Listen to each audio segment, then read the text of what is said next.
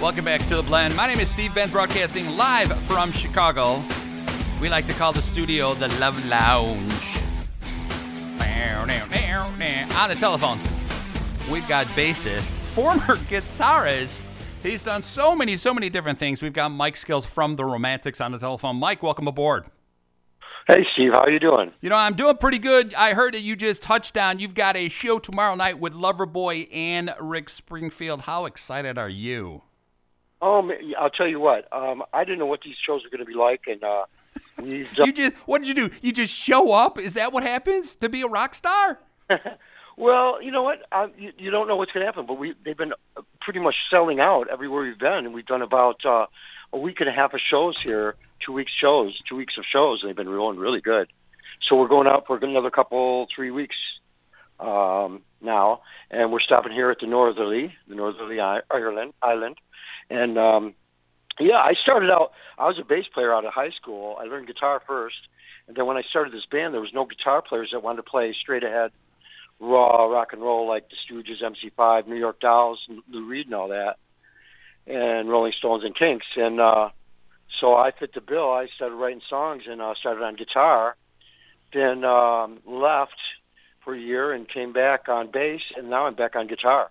Wait a second. So you left to be your own solo star? Is that what happened? No. We had some creative differences, and I was out for about a year and a half. It was just we crowded two records in between, too close to each other, and everybody was like frazzled from it. We had to write the second record we wrote like in months, whereas the first record it took us 3 years. Over 3 years collecting songs. Right, so that's pretty typical of the 80s. They just kind of ram that follow-up. Every band has the sophomore one is always really tough to get out. Well, it was really cool. We were with an independent label with Nat Weiss on Emperor Records, and certain labels, certain presidents of labels would groom bands. It was a 7-record thing, and so you'd start out, you'd put together a really good record, and you'd build on it. And so what happens when it started dropping a little off the charts, they said, get back in the studio, and we weren't going to say no, so we did. And the problem was we were playing the second record, the songs from the second record, and people were still learning the first records after we put out the second record. It's crazy. So, but what I like about you started taking off. So what do you know? You don't know, I think you're a genius at this, but sometimes things just happen the way they happen. Look, we're still geniuses all these years later, okay? I think, yep, we still are. I don't care what everybody says. I'm a pure genius now. At rock and roll. Right. So I just go up there and I just play some music. I trip on stage and stuff. And then I just introduce bands like you. Life could not be easier for me. Yeah. We played here a lot, man. We played Mothers. We played everywhere. Yeah. Played everywhere here. Yeah, I was going to say, I remember seeing you at Mothers. So, and I got to remember the hair. I don't think you'd call it a pompadour. That's an Elvis term. But you guys had some big hair back then. Well, when we first started, I was really short. And then as we got into bigger theaters and stadiums, we were playing with Cheap Trick and the Kinks and all that, you had to make your look bigger. You had to be more, because you're on that little stage, or the arena stage, and it's a big, coliseum, and you have to make everything more flamboyant. Right, so you used your hair to be bigger on stage. That is classic. That's my excuse. That is freaking classic. That's right. I completely forgot. Did you guys open up for the Kinks? Kinks, one of the greatest shows I ever saw in my life. You guys opened for them. It was at a college town. I think it was in DeKalb that you guys opened for the Kinks. And yeah, you guys did have pretty big, tremendous hair. You did. Yeah, well, that's what I'm saying. We made the suits more wilder. We had with black snakeskin, I think, or something. Yeah. The hair got bigger and more. Some guys used hairspray. I didn't, but mine was just Bouffant, whatever you want. So you didn't have to pull out the Aquanet? You were just naturally big hair? Yeah, yeah. Oh, my God. All right, so let's go way back. Let's go way back in time when you guys started the band. What was that moment when, or your writing partner with Wally or whomever, that you said, hey, let's put together a band? How old were you? I was about, I think about 20, maybe 18, 20 something, about 20. And the punk thing had happened. The MC5 and the Stooges all left Detroit. Some fell apart. Five fell apart. Seeger was still going on. Grand Funk was no more. SRC was no more. The New York Dolls had broke up. But we were following the New York scene, the New York Lou Reed and all that, David Bowie at Max's Kansas City. And we were getting hip to that, Patti Smith. And then things started happening over in England. The punk scene started happening, right? With Sex Pistols and the Clash and the Jam. When I saw the Jam back in Detroit, that just connected with me. That and the Flamin' Groovies went over to England to record their Shake Some Action record. Right. And Dave Edmunds produced it. And when I heard that and saw that, I saw the Jam's picture in Musical Express. I went over to the drummer's house. I go, Jimmy, we can do this. This is what we should do. So then me and him, I told him I'll give Wally a call. I had met him a couple of years before, and he was playing in a 50s band with two girls singing backup and saxophone, and he was playing a high school. And I went over to this high school, and I couldn't get in, but I looked up over the window. I climbed a wall and looked up the window, and I see this guy leading this band, and I go, man, he looks pretty good up there. So I told Jimmy, we called him up, we got a rehearsal together, and by the end of the year we had our first thing was we wanted to have a 45. We wanted to have 45 out and go to New York and play the clubs. So, yeah. That's what. And for anybody that's listening, if you don't know what a 45 is, Google it, because I'm not going to explain it. It's a piece of vinyl that's small, round and small. Right, and it doesn't fit in your CD-ROM drive. Okay? And don't put it in the back of your car window. Backseat of your car in the summer. So you guys are together. You're playing for months on, practicing whatever. Do you remember where your first gig was? Yeah, the first gig was the MC5 had reformed with a friend of mine who I played in a band with, and they came over and they came over to look at us. They said, "We're doing a show. You guys want to open?" So they came, checked us out. They said they'd get back to us. They called us, told us, "Yeah, you can do the show." So they had all these radio people and record people coming, and this was our first show, and we were going to have a 45 in a few weeks, and we were writing all originals and a few covers, Kinks covers and Rolling Stones Last Time and all that. And we went in there, we rehearsed, and we wanted to wear something. We didn't know what to wear. We were wearing 50s and 60s kind of shark skin kind of stuff, skin tight pants and all that. But we wanted something to stand out, so we were walking around the city outside of Detroit, Royal Oak, and there was a Salvation Army, and me and Jimmy walked by, and we saw these suits were in the window, and there was 4 or 5 or 6 of them, and they were orange gabardine. They were orange shark skin. So we grabbed 4 of them, the smallest ones we could, because we were really, really, really skinny back then, and we took them, had them tailored by some Ukrainian relative of Wally's, and we did this show, and they went nuts. Because the show was really tight and original music, and we were running around that stage just like all the punks were doing. Right. It was great, and we ended up getting asked back, and we opened for Mink DeVille the next week or 2 weeks later. Then we got offered about a month later. We offered a gig at the Pontiac Silverdome with Jay Giles, Peter Frampton, and Steve Miller. We opened that show, so everything just took off, started taking off. It just kind of happened. Steve Miller, you opened up for Steve Miller after just a couple of gigs? Yeah.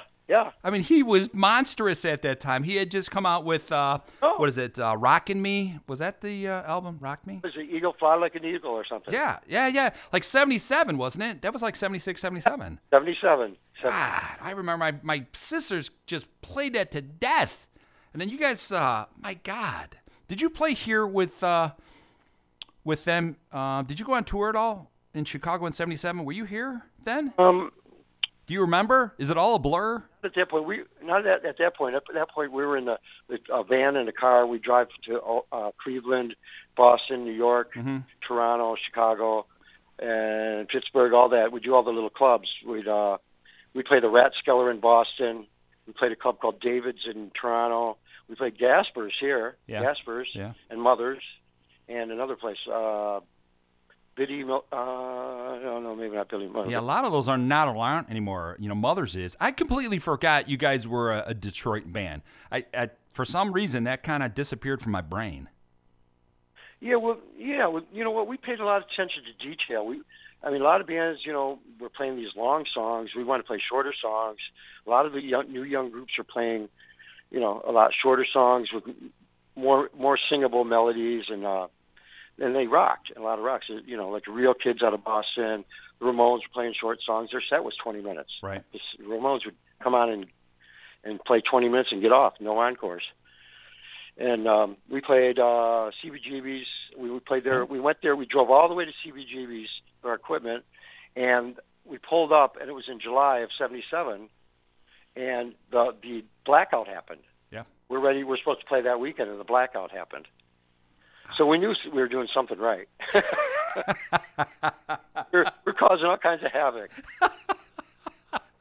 See, those are the memories to have. That's it. To be able to tell stories like that. You guys should put together a book or something, or like a movie or something. We've thought about it. I'm trying to think. I agree with you. I mean, just the underground and the things. I mean, I can hear the Kinks' influence in your music, even now, 30 years later.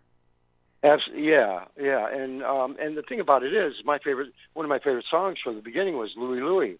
Yep. And I'm reading this article, and it's someone's talking about it was a manager of the Kinks. They were an instrumental band of like 62 or 3. They didn't have no vocals, and the manager recognized that Ray Davies would be really good because he was good with stories. He could do stories. Yep. So he told him, "You write songs and write your stories."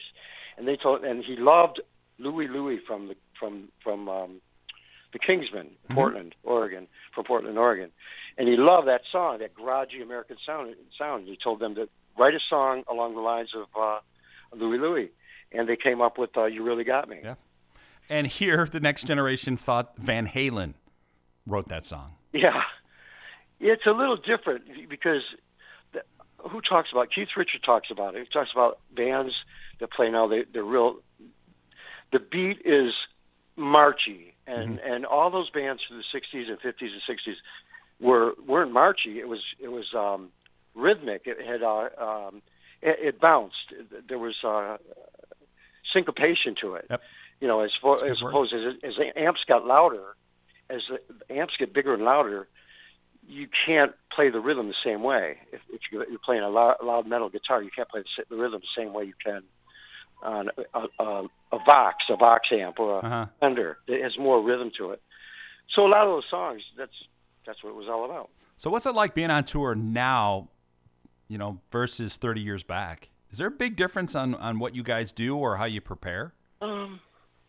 No, being on this show with Loverboy and Rick Springfield, they've got their buses. We just fly. We fly in each show. We'll fly in. It's cheaper for us to fly in instead of have a crew and a bus, and all that. We just jump on a plane and go. And it's just preference, and you save some money, but it's pretty much the same. We've got 40 minutes to go on and kick some ass. Yeah, but you guys are like a well-oiled machine. You don't have to sit there and go, hey, let's do the changes here or what have you. You guys already pretty much know what you're going to do night by night. Yeah, well, we've never stopped. We've never stopped playing, so we still have that grease, and we still have that rawness to it. And also, I have to tell you, the little secret is that Detroit always feels like you're a downtrodden outsider. Yeah. And this thing comes out of you when you're playing. It makes you. It's almost like you're saying, "I'll show you," that kind of thing. That comes in. That hits you from deep inside, and it gives you some added balls. It just really kicks it in. Yeah. Plus, it gives you some rock soul, for lack of a better term. Detroit bands hit their instruments a little differently. I think it's because the noise of the factories, the noise of the city back in the day, and picking it up from the Stooges and all that, Bob Seger, everything. Even if you go into like the Twist by what's the guy? I can't think of his name right now. The guy that wrote the Twist, Hank Ballard. Yeah. I mean, that's got a groove, but it's raw. I mean, it was so raw they couldn't play it. They had to give it to Chubby Checker. Well, yeah. I mean, it fit the times and stuff. Now, would you guys ever sit down and just do an acoustic set? Just strip it all the way down? Probably not. But you know what? I would. I don't know. I shouldn't say that, but it'd be really cool, just like backstage, do some songs on acoustic, and then put them online. That's something like that. See, that would be kind of cool, just to kind of see it stripped down. I do it for a benefit or Yeah. something like that. Yeah. Yeah. Why not? I think that would be kind of cool to hear the difference or how you guys would produce it versus the typical sound that you have. I mean, if you kind of strip different layers off your music, it's like a train.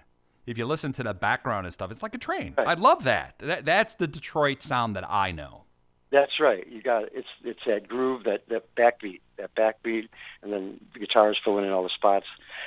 The thing with acoustics would be it's more work than you think. Because playing, you got to be more precise, a little bit more precise. And we know rock and roll, you don't have to be precise. You're just playing. It's just raw power. Yeah, exactly. But our songs are so rhythmic anyway. The acoustic will just add that much more flavor. It'll add that much more syncopation. That means bounce of notes, bounce of the rhythm. Syncopated. All right, so you guys kind of explode with MTV. Okay, you guys are freaking everywhere with What I Like About You. Did you know that was going to be a hit? Not at all. Not at all. We wrote it, and in fact, we wrote it. I came over to rehearsal one of the first times I got to. We've been together for probably a year already, year and a half, and the first time I got to rehearsal on time, I didn't have a car. My mom drove me to rehearsal, I remember, and dropped me off. And I got there, and the drummer was there. Jimmy was there. And I look back at this now. It's the only time I came in early and sat with, and actually we just broke out he sat on the drums. I banged on the guitar. I go, I got this idea from today early in my backyard. I was playing on an acoustic guitar, and so I played him those chords. And his beat, I can always write stuff to his beat, and that came up that we pulled together. It was a verse. We had like a verse, a whole, not lyrically, but the groove. The groove was there right away, instantly. And then Wally and Rich, they were getting a burger or something. I don't know. They came later, and I think we went and got a burger, came back, and we tried the song again, and we just kept messing with it. And it wasn't until really like we went to the studio in '80 that Jimmy actually solidified the lyrics. He was still kind of jamming with it. It was still like the verse was like on the opposite side of the beat. It wasn't the way it is now. He would sing it later. The verse would come in later, and it had a bass solo in the middle of it, and before the harp came in. But the groove was there, so we were playing it in clubs, bookies in Detroit, and he was making up lyrics as he went along. But I came up with the because I was thinking in terms of something like the Yardbirds, Hey, over, under, sideways, down, the Yardbirds song. Yeah. Hey, hey, da-da-yum, da-da-yum, da-da-yum, hey. And Mitch Ryder had a song, Little Latin Loopy Loo, and had Hayes in it. And then Chuck Berry had I'm So Glad I'm Living in the USA. Whoa, yeah. So I was thinking, So I got kind of picked that kind of groove up from that, back up, It's an old backup from rhythm and blues. Right. Sorry from them. But anyway, that's what it came about. We kept playing it, and we recorded it. We went to a little studio in Florida.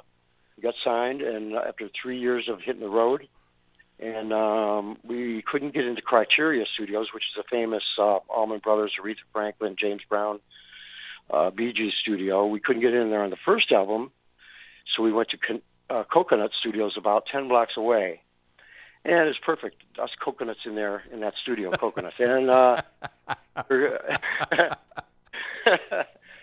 we were having a good time. And we got in there, and we did 11 or 12 songs. We did pre-production with a producer, Pete Solly, who was once he was a keyboard player, and he was living in Australia, and he was doing commercials, writing commercials, songs for commercials, producing songs for commercials.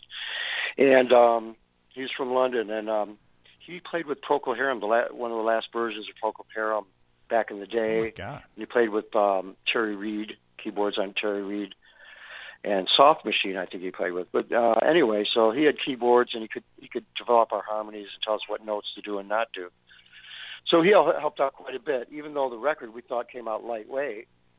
it still it still worked because the songs were good. Well, sure. And then you guys come up with your number one hit, "Talking in Your Sleep," 1 in a Million, which is really those are the two that are most requested here, especially 1 in a Million. So yeah, we did the first record, and we went out. We played a few tours.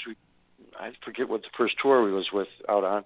We were doing some shows with Ted Nugent. We were doing shows with anybody. We were playing El Paso, Texas, in the middle of the summer at a festival outdoors with Ted Nugent. I mean, and that's what it was like. We're the little skinny, no hair, skinny, red leather suits, and we're coming on before Ted Nugent. Well, Sweaty Teddy back then, he was just in a loincloth. So how appropriate was that? Yeah, I mean, well, it was back when he just played guitar. He didn't do other things. Yeah, and then he came out with all that other stuff, and now he's all over the place running for governor. So he still played a great guitar player. Yeah. Hey, I had him on several months ago, and he was a riot. He was just a riot. So. He's a great interviewer. He's really good on the radio. All right, Mike, so let's make sure that we promote the show tomorrow night at the First Merit Bank Pavilion. That is a great place to see the bands. We've got the Romantics, Loverboy, and Rick Springfield. It's probably going to be a sold-out show. It's got a couple of tickets left. Dude, you are always welcome on this show. Springfield, we've done shows with them in the past 5 years. We've done shows with them. We were in St. Thomas. I think we did a show down the islands. We played around the U.S. with him, and he was kind of just playing covers and a few songs. And then he had different bands. He had almost like bands he'd pick up, and they come out and he'd do some songs. And it wasn't that organized. It didn't seem that organized. But man, he comes out in this one. This one is like. He's playing, 10 songs. I'm going, wow, I've heard that song before. 6 or 8 cover originals. His show is really good. Yeah, and that's what happens when you're in a successful movie too, right? Yeah, but he's got it together, man. Yeah. He always did. And he went back and reorganized and put together a good group and put together a good show, and it's really good. It's a good show, whether you like him for one reason or not. But it's really a really good show. And the Loverboy's good. They rock it. And you guys bring it. So it's 3 good bands to see. Yeah. Mike, it's always a pleasure. Let's play some of your hits if you hang on with me. Guys, tomorrow night, check it out. First Merit Bank Pavilion. You've got Rick Springfield. You've got Loverboy. You've got the Romantics. Mike, always a pleasure, man. Yeah, man. We always used to do shows, and we tried to do bands that were just like us. Yep. But we stand out even more. It's different. We're different than every band. Each of us is different our own way. So, yeah, thanks for having me, Steve. Hey, anytime, Mike. Here is some Romantics. You guys are listening to The Blend.